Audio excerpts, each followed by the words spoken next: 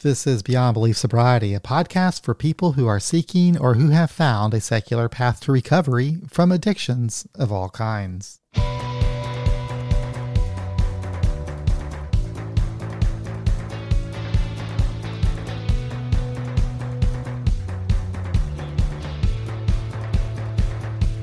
Hello, and thank you for taking some time to listen to this podcast. I hope it's a good experience for you and that it helps to build a little extra recovery capital. This episode is the edited version of a live stream that I recorded with my co-host Mary on April 9th, 2022. If you're not familiar with our live streams, it's something that Mary and I do every Saturday at 12 o'clock p.m. Eastern Time, and you can find them at the Beyond Belief Sobriety YouTube channel. Our guest for this episode was Roger C. Roger is best known for the website AA Agnostica, which he started on June 15, 2011, and which has given voice to the agnostic, atheist, and free-thinking member of Alcoholics Anonymous ever since. In this conversation, Roger talks about the history of AA Agnostica, why it was started, how it was started, his experience working on the site, what he achieved during those years, and how it benefited his recovery. He'll also talk about what he thinks is the future of Alcoholics Anonymous and his plans as he retires the site in June of this year. But before we get started, I would like to take a moment to thank our sponsor, SoberLink. If you're seeking a tangible way to maintain accountability and prove sobriety to loved ones, you have to try SoberLink. If you haven't heard of SoberLink, they've created a remote alcohol monitoring system that revolutionizes the way people document sobriety. The system includes a breathalyzer and uses artificial intelligence to display your test results in a calendar format, helping you analyze your habits and prove to yourself and others that you are, in fact, not drinking. It even has real-time results, facial recognition, and tamper detection, so no one will question the validity of your results. SoberLink and I have created a guide called 5 Tools and Strategies for Those on a Secular Path to Recovery that you can find at soberlink.com/BBS. So if you're ready to take the next step in your recovery journey, mention the Beyond Belief Sobriety podcast when ordering SoberLink, and you'll receive $50 off their device.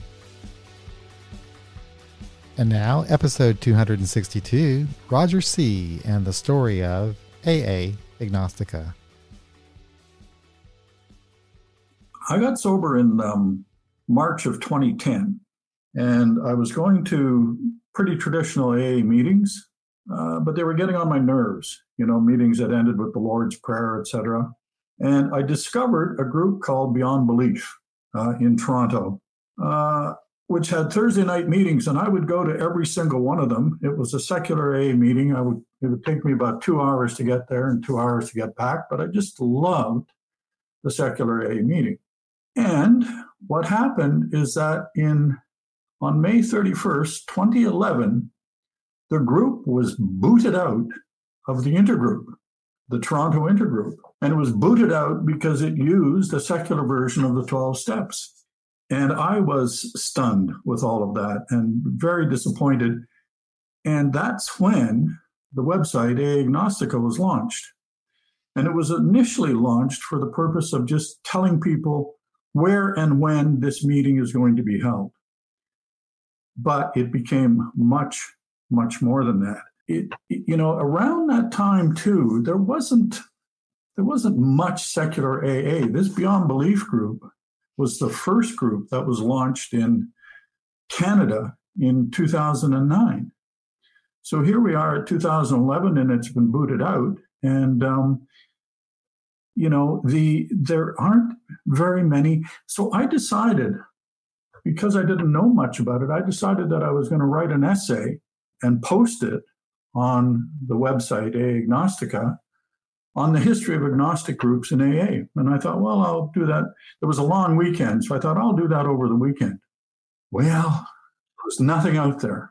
And it took me until October, it took me 3-4 months to be able to find the information about agnostic groups in AA and the whole history of it.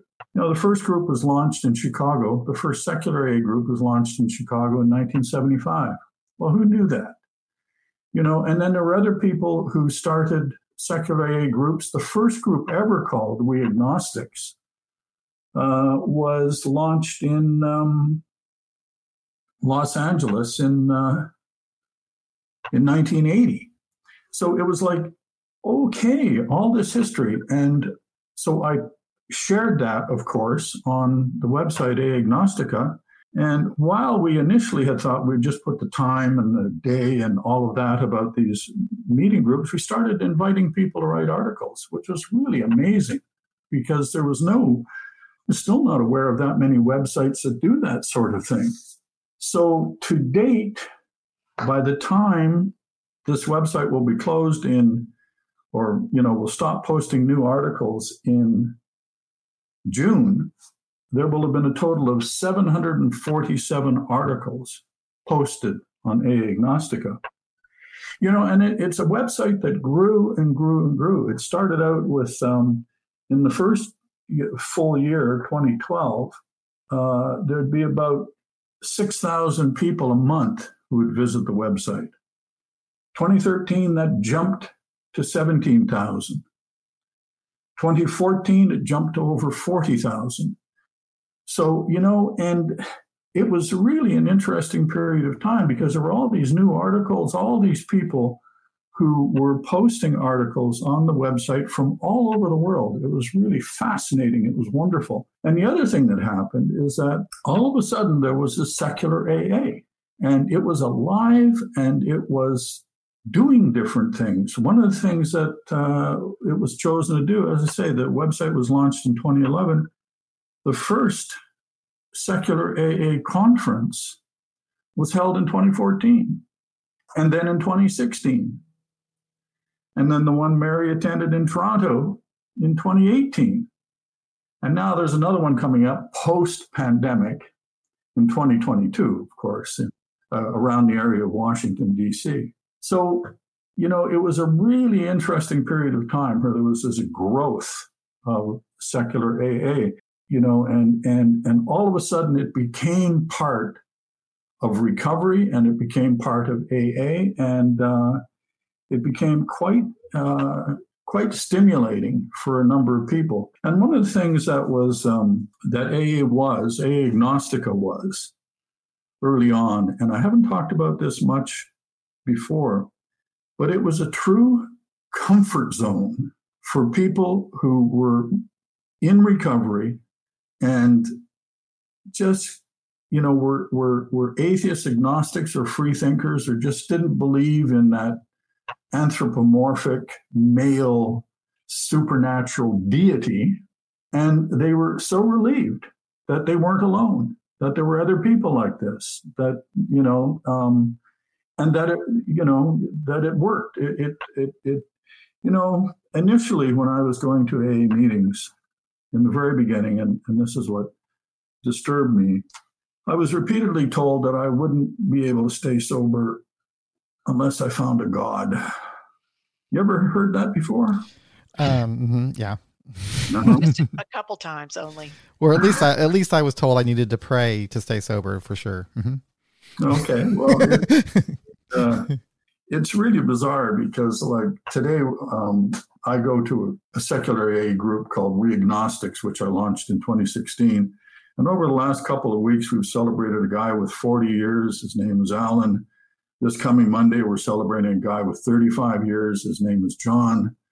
Last week, we celebrated a guy with 10 years. His name is Eric. So, there is an amazing kind of understanding these days, which I don't think there was at all when AA Agnostica was initially launched, that, secular works, secular recovery works, and it was a very interesting period because when the website was initially launched, the first book that I published was called The Little Book. And why was it called The Little Book? Because of the big book. So I wanted to call it The Little Book. And what it contained was what it still contains, and the second edition is recently published. What it contains is 20 secular versions of the 12 steps and 4 interpretations of each of the steps And, so now today, I don't think there are very many people who can gripe about alternative 12 steps or secular AA meetings. You know what's interesting about that little book? So here I am in AA for 25 years. Never occurred to me that I could rewrite the steps in some other way. It never occurred to me. And, I still meet people that way today who's like, I'm an atheist. How do I understand this? And it's like, well, write them out in your own language. So that little book is great because it gives people a way to jumpstart their own thought process because you got these different options. How do I understand these things? Which, by the way, is what the big book asks you to do, is ask yourself your own understanding of these things, by the way. But yeah, so that's pretty cool about that book. It serves a really good purpose there. It was a huge pleasure to write it, and it belonged immediately after my history of agnostic groups in AA and the whole understanding of the fellowship of AA, including secular people. So it was a lot of fun, and that's what the website has been about from day one. Was just it's a comfort zone for secular folks, and who are in recovery, and so that has been its purpose. One of its purposes, at any rate, is to provide that comfort zone, and so it's been a real pleasure to do it. And the amazing thing about it too is I've met so many people as a result of the website, and it's been such a pleasure to know these people. And, I'm now, of course, in the 11th year, the last year of the website. And I've chosen 50 articles that I'm posting in the last year. And there are about 9 left to go. And, talking about meeting people that have been very special to me, of the 50 articles, 5 of them are about people that I knew who have passed away since the website was launched. The first one was a guy by the name of Charlie Polachek, who died in 2012. And he's the one who started the We Agnostic group in Los Angeles. And then I had a friend, Wayne M., who passed away. And then, of course, Ernie Kurtz in 2015, who was, who I discovered and learned, the author of Not God, A History of Alcoholics Anonymous, as simply early on when I was trying to write this little history of agnostic groups in AA. That's when I met Ernie Kurtz, and what a pleasure to have known him and to have been in contact with him a great number of times. Then I had another friend, Dennis Kilborn, who started groups in Vancouver, who passed away. And of course, this coming Sunday, there'll be an article about Life J. Oh, good. Oh, good. He wrote, he passed away in 2019, but he wrote 18 articles on AA and 14 on AA Beyond Belief, if you remember. Yes, I do remember. Mm-hmm. Mm-hmm. Yep. Yeah. And he wrote a book called About Being Here. And so what a great guy he was, too. These are all people I met because of AA Agnostica, the website. And so it's been a huge contribution to my own sobriety and my determination to continue to be a sober human being. And likewise, Roger, you have been a huge contribution to my sobriety in secular AA and to many people around the world, from just writing the book, the little book, writing the history of AA agnostics in AA and AA Agnostica. So likewise. And I have a couple questions. First of all, how did you come up with the name AA Agnostica? Well, that's an interesting question, because initially the website was launched, as I said, to be able to let people know when and where these meetings in Toronto were being held. But after 6 months, it was initially called AA Toronto Agnostics or something like that. But after 6 months, I decided to change the name of it to AA Agnostica, and I just picked it out of nowhere. It's brilliant. Love it. Love it. Yeah, it worked well for me. It explained very much what the whole website was going to be about. And there were initially there were many complaints by people who would contact the General Service Office in New York and say, hey, that's got to get shut down. That can't be AA. AA Agnostica, are you kidding me? That's got to be shut down. But, I've always had a good relationship with the General Service Office, and they contacted me and they said, it's great. You got a good website. Wow, that's good to hear. I'm glad to know that. Yeah, I was, initially there was some problems, but they went away immediately and very quickly. And what kind of problems, Roger? Well, there were people trying to get me to shut down the website. And, who were they? Were they people from like the General Service Office, or were they just nut jobs from around the world? Just people around the world who, just thought that was, just non-specific nut jobs. So I have a question because of the history of agnostics.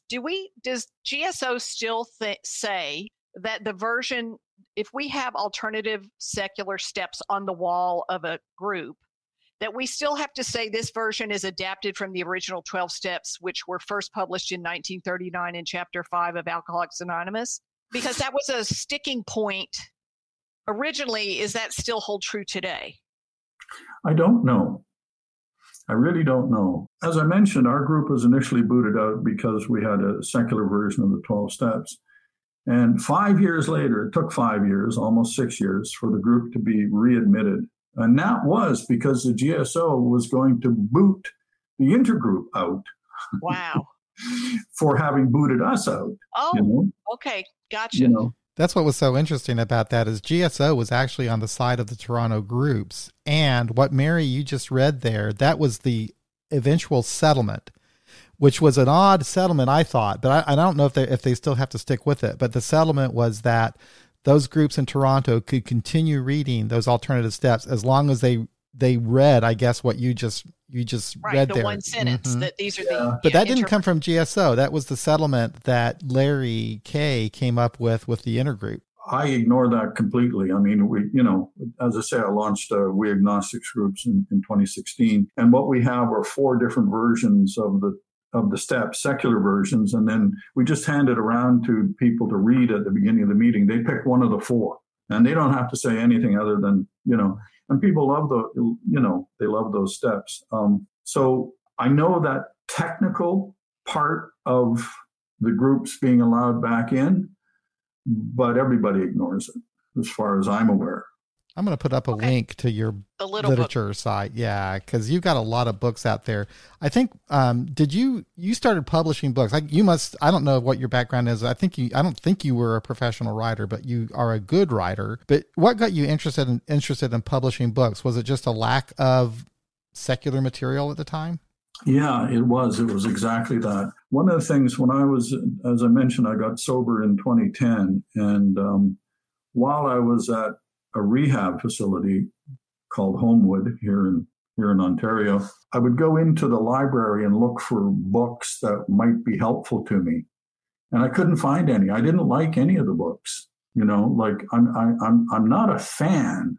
I'm not a fan at all of the big book. In the first 164 pages, there were 281 references to God or a hymn with a capital H, etc. And that's not of help to me. Now, mind you, I have a master's degree in religious studies, but I'm an atheist or an agnostic, however you want to call it. And while I was, so I don't like the God bit. It doesn't make any sense to me at all. Never has. The supernatural, anthropomorphic, male deity, give me a break. I mean, that just, and you know that there are many, many more people who are moving in that direction these days. I have just read an article called, it's an article called Fewer Than Half of U.S. Adults Belong to a Religious Congregation. Now, they've done some polling, and, initially, around the time that the big book was written, 72% of people went to. Oh, wow. I didn't know it was that high. Crazy. Yeah, 72%. And the religious membership in the U.S. has now fallen to 47%. So, the fact that the big book was written with the God thing is pretty understandable given when it was written. But the fact that it still exists today and, it's a conference-approved book, and there are no other conference-approved books without, if they want to publish a little book, I'll let them do it, But we're moving forward, in my view. So AA also has to move forward. And it's moving forward, I believe, but very slowly, and much more needs to be done. Can you, before you go into that, Roger, Missy has a little question for you, and I was going to address this towards the end of the interview, but she wants to know, and I think a lot of people are concerned about this, is AA Agnostica going to go away? What's going to happen to all those stories out there? Yeah, I see that. I just wanted to settle her down, so. Okay, well, I'm glad to answer that. The website is going to stop posting, or I'm going to stop posting on the website new articles, any articles at all, in June. But the website will remain online, alive and accessible to anybody who wants to read an article, read one of the 700 or so articles that have been published on the website. And I find that very interesting because each and every day, we get about 1,000 people who come to the website. And wow.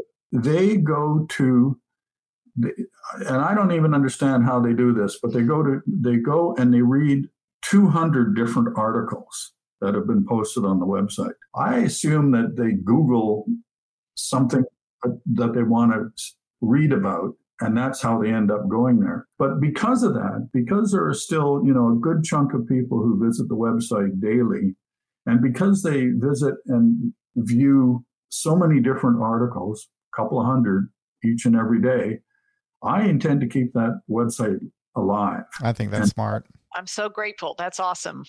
Yeah, I'm really pleased to be able to do that, and because people are still visiting it. Yeah, there's a need. There's a huge need for any secular websites, and yours is fabulous. And that's the link I hand to people that are new to secular AA here in the Bible Belt. When people come to our secular meetings, yours is one of the links that I give them. I can't remember, Roger, when it was when I first discovered AA Agnostica. I can't even really remember the timeline when I started thinking that I might be an atheist in AA, but it was over a period of time. But I do remember searching and eventually finding AA Agnostica. And it came at a time when I was ready to make that change of helping start a secular AA meeting in my city. And at that time, you had a service on AA Agnostica that would you like to start a meeting in your hometown? And I signed up for that. And that was so exciting when I got the emails that there were like 2 women, I think, in Kansas City who wanted to start a secular AA meeting. And what was so exciting about that to me was, wow, I'm not alone. There are people in my city who would like to do this. Now, it turns out that those 2 never did connect with me, but someone else eventually did. And we got it going. So I wonder if you have heard similar stories over the years of people who learned about these types of meetings and started them as a result of learning about it from AA Agnostica. Yeah, I certainly have heard that. And people, there's something like, I had a friend, Chris, who kept this collection of all of these names of people who wanted to start a secular AA meeting, and he would help them out. He would, send, if there were a number in Kansas City, he'd send them all, the names and email addresses for all of these people. And, about 100 meetings were started as a result of that. And that felt really, really good. There was so much that happened initially with the website. One of the things, for example, is we had tried to get the Grapevine to publish a book with. Oh, I'm glad you're talking about that. I was wondering about that. Yes, that's a great story. Yeah, we had tried to get the Grapevine to publish an article or a book with various stories that had been shared with them by secular people, and they wouldn't do it. So that's when we decided to publish a book called Do Tell, which was stories by atheists and agnostics in AA. Yep. And, it was really interesting because, holy smokes, we got a lot of offers from people who cared to write, to be part of that book. So we eventually decided that there were going to be, an even number of women and men, and there were 15 stories by women and 15 stories by men in the book. And as far as I can recall, John, one of them is your article. I came later in Do Tell.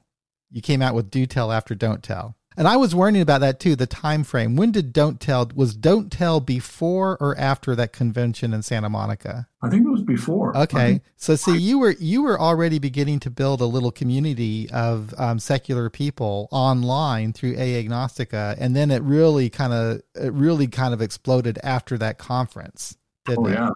Yeah, very much so. And what is your top article ever read through AA Agnostica? Is that still Atheist Guide to the 12 Steps? Yeah, it is. That's the top article. But one of the things that's visited daily on the menu is the alternative 12 steps. Like I've placed 6 versions of the 12 steps there, the secular versions of the 12 steps. And that gets 40, 50 people every single day. So there are various parts of the website that are very popular. And that's one of them. And that makes sense to me. So what is it going to look like now when you're not going to be focusing on AA Agnostica? What is that going to look like for you? What am I going to do? Yeah. That's a damn good question. Does it have a damn good answer yet? No, I don't. I don't. I'm looking forward to the summer because I play golf. So, I was actually supposed to be playing golf today, by the way, but I thought, no, I have this podcast to do. So, yeah, it's a bit of a question for me. But I mean, when you do something for a decade, to me, that's enough. And you did this. What gets me about it too, Roger, is you started this when you were really newly sober. And so this has been, I know that this is a large part of your recovery program. It's got to be. I mean, because this podcast is for me. This is a huge part of my recovery, and I imagine you're going to have some sort of a transition. Not having this, but you've probably already kind of been going through that because you've been kind of winding things down, and you've got your home group, We Agnostics Hamilton. And that's really important to me. My home group, it meets every Monday and Thursday. And I've been going to these meetings for, a little over a decade, 12 years. And it's funny because I'll be going to a meeting thinking, holy smokes, do I need another meeting? Do I have to go to a meeting? But by the end of the meeting, I'm so happy I went. I'm so happy to have been there, to have heard these other people, and listen to them share. And I'm inspired by all of that, and I learn from that. So it's a very happy event on Mondays and Thursdays for me. I remember where my recovery was before I got involved with AA Beyond Belief, and then the podcast Beyond Belief Sobriety, and then I remember my experience after that, and I have grown so much more as a result of this work. And what I find interesting about you is you've been doing this from the beginning. I wonder if you can even recognize how much this has developed you in your recovery, because you've had the advantage of learning from people from all over the world ever since you've been sober. Yeah. And it's been unbelievably good for me, it's been really helpful to me. And it goes on and on and on. I mean, I have a friend in Poland now, Witek, who's translating the little book into Polish. And I think, well, that's great, and so that sort of thing goes on. And it's been very inspiring for me. I don't know what I would have done. That's what I've done for the last decade. And so I liked it very much. But, there are other things we can all do, right? Did you write other books before the secular books about religious studies? No, and the little book was the first book because we'd been booted out for having a secular 12 steps. So I thought, damn it, I'm going to publish a book with secular versions of the 12 steps. And but I thought maybe in academia, because you were the atheist in the religious studies. Yeah. How did you get into religious studies as an atheist, as your focus? Well, that's a very good question. What happened is I grew up as a Catholic, and my parents were Catholic, and all of my neighbors were religious and Catholic.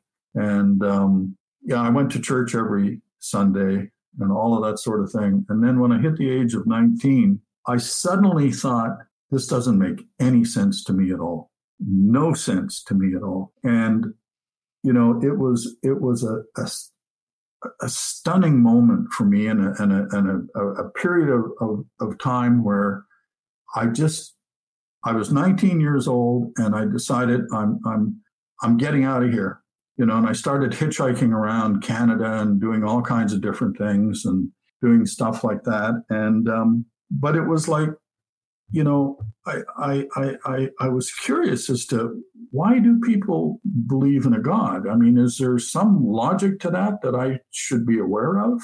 And that's why I ended up with a Bachelor of Arts in Religious Studies, and I went to McGill University and had, got a master's degree in Religious Studies. And then I worked on a PhD for a number of years there. I was there for about a decade, and I taught as well there. But, there I was a well-known atheist, and people just, they had total respect for me.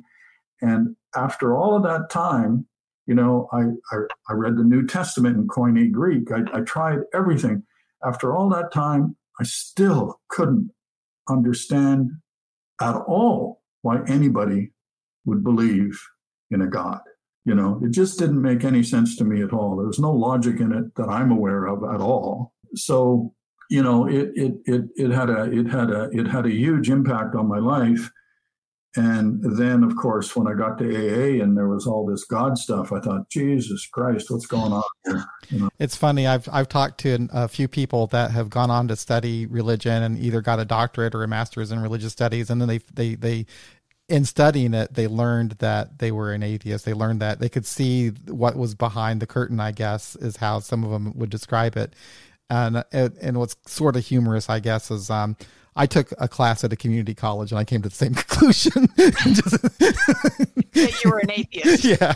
Well, it was like it's really interesting to learn the history about how it all came together. But you do realize when you study it, even just a little community college class, you realize, wow, this was really created by human beings. It was not, it really wasn't supernatural. So, okay, before we start, Roger, I'm running out of time. I really do want to find out what you think about the state right now of secular recovery options. Do we have more of them than we had years ago? And also Alcoholics Anonymous specifically. How is AA doing? And I guess that's a hard question because AA itself is hard to define. I would say, to define it more narrowly, the General Service Conference of Alcoholics Anonymous, is it doing what it needs to do to keep AA up to date, in your opinion? And where do you see AA going in the future? Well, now that's a very good question. One of the problems with traditional AA or the General Service Office is conference-approved literature, because the only conference-approved literature is literature that they have published. Okay, let's be quite clear about that. And prior to the pandemic in 2019, they made $9 million selling conference-approved literature. So they have a reason for wanting conference-approved literature. So my view of the matter is that has to change. They have to ditch that conference-approved approach to literature. They have to ditch that. Just simply because I think that, as I mentioned, the number of Christian people has dropped enormously. And the other thing, too, is that if AA wants to be inclusive, it needs to drop that conference-approved literature, because whatever literature works for you is fine, should be fine. My opinion these days, and it's just my opinion, by the way, is that you can believe whatever you want to believe. I don't know a single other human being who believes exactly everything that I believe. I don't know one. But my opinion is that you can't push your beliefs. You should not push your beliefs on another human being. That's wrong. That is wrong. And, that's the interesting part of our Reagnostics group here in Hamilton, because we do have religious people who attend that meeting. And neither we atheists and agnostics, or we religious people, try to push our own beliefs on another human being. That's the problem with traditional AA meetings and with the General Service Office. If they're just going to have that kind of literature, the big book with 280 references, 81 references to a God, that's wrong. It can be called conference published, maybe, but conference approved means that when you go to a traditional AA meeting, by and large, the only literature is conference approved literature. True.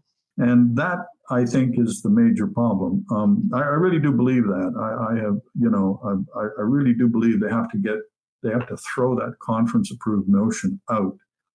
You also mentioned the profit motive, and Glenn Rader believes this too. He says that AA World Services, the publishing arm, I guess, of AA, won't produce a new work, a new big book, because they're making so much money off of the current book. My argument would be that doesn't make sense, because if you're running a business, you would want to come out with a new improved product that would sell even more.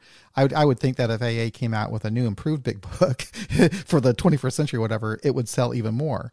But I think it's more complicated than that. I think that there has been a culture that has grown up around the book, that AA World Services and the General Service Office, although they might be sympathetic with those of us who might have a more secular approach, they're afraid, in my opinion, of the larger membership out there who is so devoted, almost dogmatically, to that book. Not almost 100%. Very, very. I was being nice, but you're right. No, you were being nice. Yeah. If you're dogmatic, I mean, you're just dogmatic. That's all there is to it. Yeah, well, and I agree. I think that is the problem. Is that kind of dogmatism, and so I don't know. I don't know if it can grow up or not. I literally don't know. My friend Joe C., the author of the book Beyond Belief, he has said, and I keep quoting him all the time, my bold prediction is that if AA doesn't accommodate change and diversity, our 100th anniversary will be a fellowship of men and women with the same stature and relevance as the Mennonites, charming, harmless, and irrelevant. I do think there's one bright spot, one brilliant thing about the way that AA is structured, and that would be group autonomy. That, even what we talked about with the conference approved literature, people are mistaken when they think that only conference approved literature can be read in an AA meeting. Groups are autonomous. They can read whatever they want to. And they do, as we know, our secular groups certainly do that. And I'm thinking that what could possibly happen with AA, because AA, you have to break it down into different parts. You have the General Service Conference and the General Service Office and the AA World Services, which kind of is at the bottom of the triangle. And then you have all the different autonomous groups. I think those autonomous groups are going to live on forever. I think that they're just going to evolve and just grow in different ways because they have the power to do their own thing. It would be different if the General Service Conference was dictating what these groups have to do, that they all have to follow the same path. So it'll be interesting to see. I hope I live long enough to see how AA does evolve. I think what might become irrelevant, quite frankly, is the General Service Conference itself, because I think that groups will decide they really don't need that. They are free to do their own thing, and they're communicating now because we all know because of COVID, all geographic barriers are broken down, and that's how the General Service Conference is structured, by geographic areas. All of that is just totally now unnecessary. So I think, in my opinion, I think that the future of AA is going to be individual network, a loose network of groups that really aren't tied too closely with the General Service Office. And I think that might bear better for them. There's so much more to read now. There's so many more books, like Roger's books. I mean, there's so many more opportunities. to find out about how to do the program than just the big book. I mean, and God, you got to have more than 164 pages or you're going to lose your mind. I know so many old time AA people with over 20 years that secular AA has really expanded their recovery and inspired them all over again like they were inspired in the beginning. And they might not identify as an atheist or an agnostic, but they just find the secular approach to be so much bigger and more flexible and open and thought-provoking than just the traditional AA approach. But we have here in Savannah a lot of people that are traditional AA type people and don't identify as atheists, but they go to secular meetings and do the secular format because it's more inspiring. Yeah, and our meeting, we have, as I mentioned, religious people, and there are two of them in particular who are highly religious, who have been coming to the meeting for 2 years because it was one of the few in-person meetings that was open during the pandemic. And they just love the damn meeting. So they joined the group, and it was just like, because of the sharing is so good, and it's not dogmatic. Right. It's not. And, very true. A lot more inclusive and diverse and flexible, and to thine own self be true, which is supposedly what AA it was about, but it changed. For me, it got a lot more religious and a lot more dogmatic in the mid 2009-ish time. Yeah. Is when I noticed it. Yeah, very much so. And that's exactly when our, like, as I say, it was in 2011 when our group was booted out. I don't see that anymore. Even the GSO, even though it hasn't done everything it needs to do, for example, if you go, you can find, the GSO has a list of all of the AA groups in North America. And you can go there, and now they have a category that they call secular, So, there is some growth, but there's more to be done. A lot more, yes. Roger, did we get into? I know that we touched a little bit about how you started the publishing books because of not having secular literature, and you contacted the Grapevine to have a book produced. Did we talk about what you were doing to eventually get published, One Big Tent? Did we go into that? Because you were actually working on that with the Grapevine, weren't you? Before it was. Can you talk about that? Yeah, well, it was actually Life J wrote an article where he listed all of the articles since about 1940 that were secular that had been published by the Grapevine. Now, there weren't very many. Yeah, there were some. There were enough for a little book. There was enough for a small book. So they had about 45 articles that they had published over 70 years that were secular. And Life J wanted them to publish those articles in a book. And so we asked them to, and they said no. So then we asked them again the next year, and they said yes. And they ended up publishing One Big Tent. And I believe one of the Grapevine people was at the Toronto conference. Yep. The editor, senior editor, Jonathan. Yeah, that's right. Yeah. So that was really quite nice. And it isn't the best book, but it's progress. It's moving forward. That's what I thought too. There were people who criticized the book when we did a couple of book reviews on AA Beyond Belief, and there were some critics of the book. And yeah, like you say, it's not perfect. And that pamphlet, also the God Word pamphlet, might not be perfect, but it's a beginning. Before that, there was nothing. Nothing to represent the agnostic or atheist. And now you've got something that can be updated and added to and evolve. You got to start somewhere. And, when One Big Tent was published, it created a lot of fury among a lot of traditional AA people. They were really upset with that. Even now, the AA preamble, when it was changed from women and men to people, even that has, that's a big debate right now in the GSO and traditional AA as well. It's so that's bizarre. A little local flavor from the Kansas City area.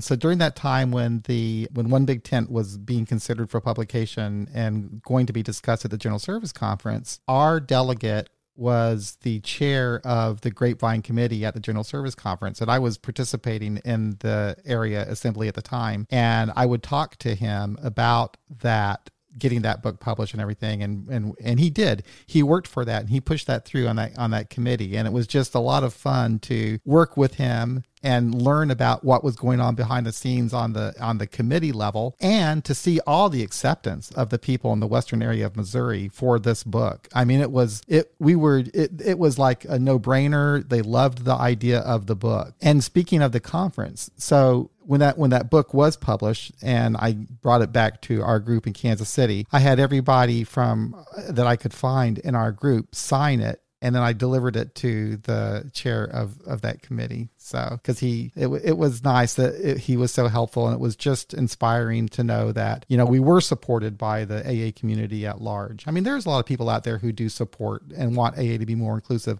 I think that those voices that we were talking about just happen to be the loudest voices. The dogmatic voices seem to be the most, vocal. Yeah, they are. They're so because they're so certain about their way, I guess. Right. It's just the way it is. So, yes. Yeah. Anyway, we're coming down to finishing up the hour. Are there any parting thoughts, Roger, that you want to leave us with and about your experience with AA Agnostica, or what you would hope for us in the future as you move on? Certainly, one of the most pleasurable things in my entire life has been creating the website and spending a decade meeting incredible people as a result. I wouldn't even be talking to you two folks if I hadn't done this website. Roger, I wouldn't be doing this podcast if it wasn't for you. There you go.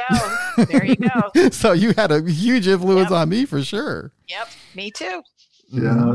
So thank you. Yeah, thank you very much. I have a quick question for you. If you could just give me a brief laser pointed summary of how you got to walk in the door of AA. So you've been sober 12 years now? Yeah. And so had you heard of AA prior in your life, and then one day you just thought it was for you? Yeah, it's an interesting question because I hadn't heard too much about AA prior to getting sober. And as I say, I was in a rehab facility, and they sent me to these meetings. And so I learned about them. But as I say, after going to them from March through April, May, June, something like that, I was getting frustrated with the meetings, with all of the godly stuff. So that's when it was really stunning for me to discover Beyond Belief and a secular AA meeting. And I went to that from 2010 to 2016. As I say, 2 hours to get there, 2 hours to get back. I'd go there every Thursday because it was an important meeting for me. And then I launched my own secular AA meeting here in Hamilton. And by the way, it is very, very well treated by the AA central office here in Hamilton, very well respected. So, things are a lot different now than they were back in those days. In most places, there are still some places where, the AA community isn't so welcoming. I will call out Denver, Colorado, for example. Oh, Georgia, for example. Good God. There are still these places that exist where there are issues and for no reason. So one last comment from Fred H. He loves hearing about the history of secular recovery's growth. Thank you, Roger, John, Mary. Great stream today. Yes, this was really great, Roger. Thank you so very much for doing this. And thank you for your friendship and all the help that you've given me over the years. That's been a real addition to my recovery. Thank you.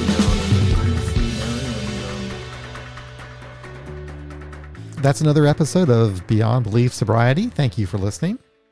If you would like to support our podcast with recurring monthly contributions, head on over to patreon.com/beyondbeliefsobriety or become a member of our YouTube channel. If you'd like to make a one-time contribution, then visit our website, beyondbeliefsobriety.com, and click on the donate button. I do appreciate your support. Thanks again for listening. We'll be back again real soon with another episode of Beyond Belief Sobriety.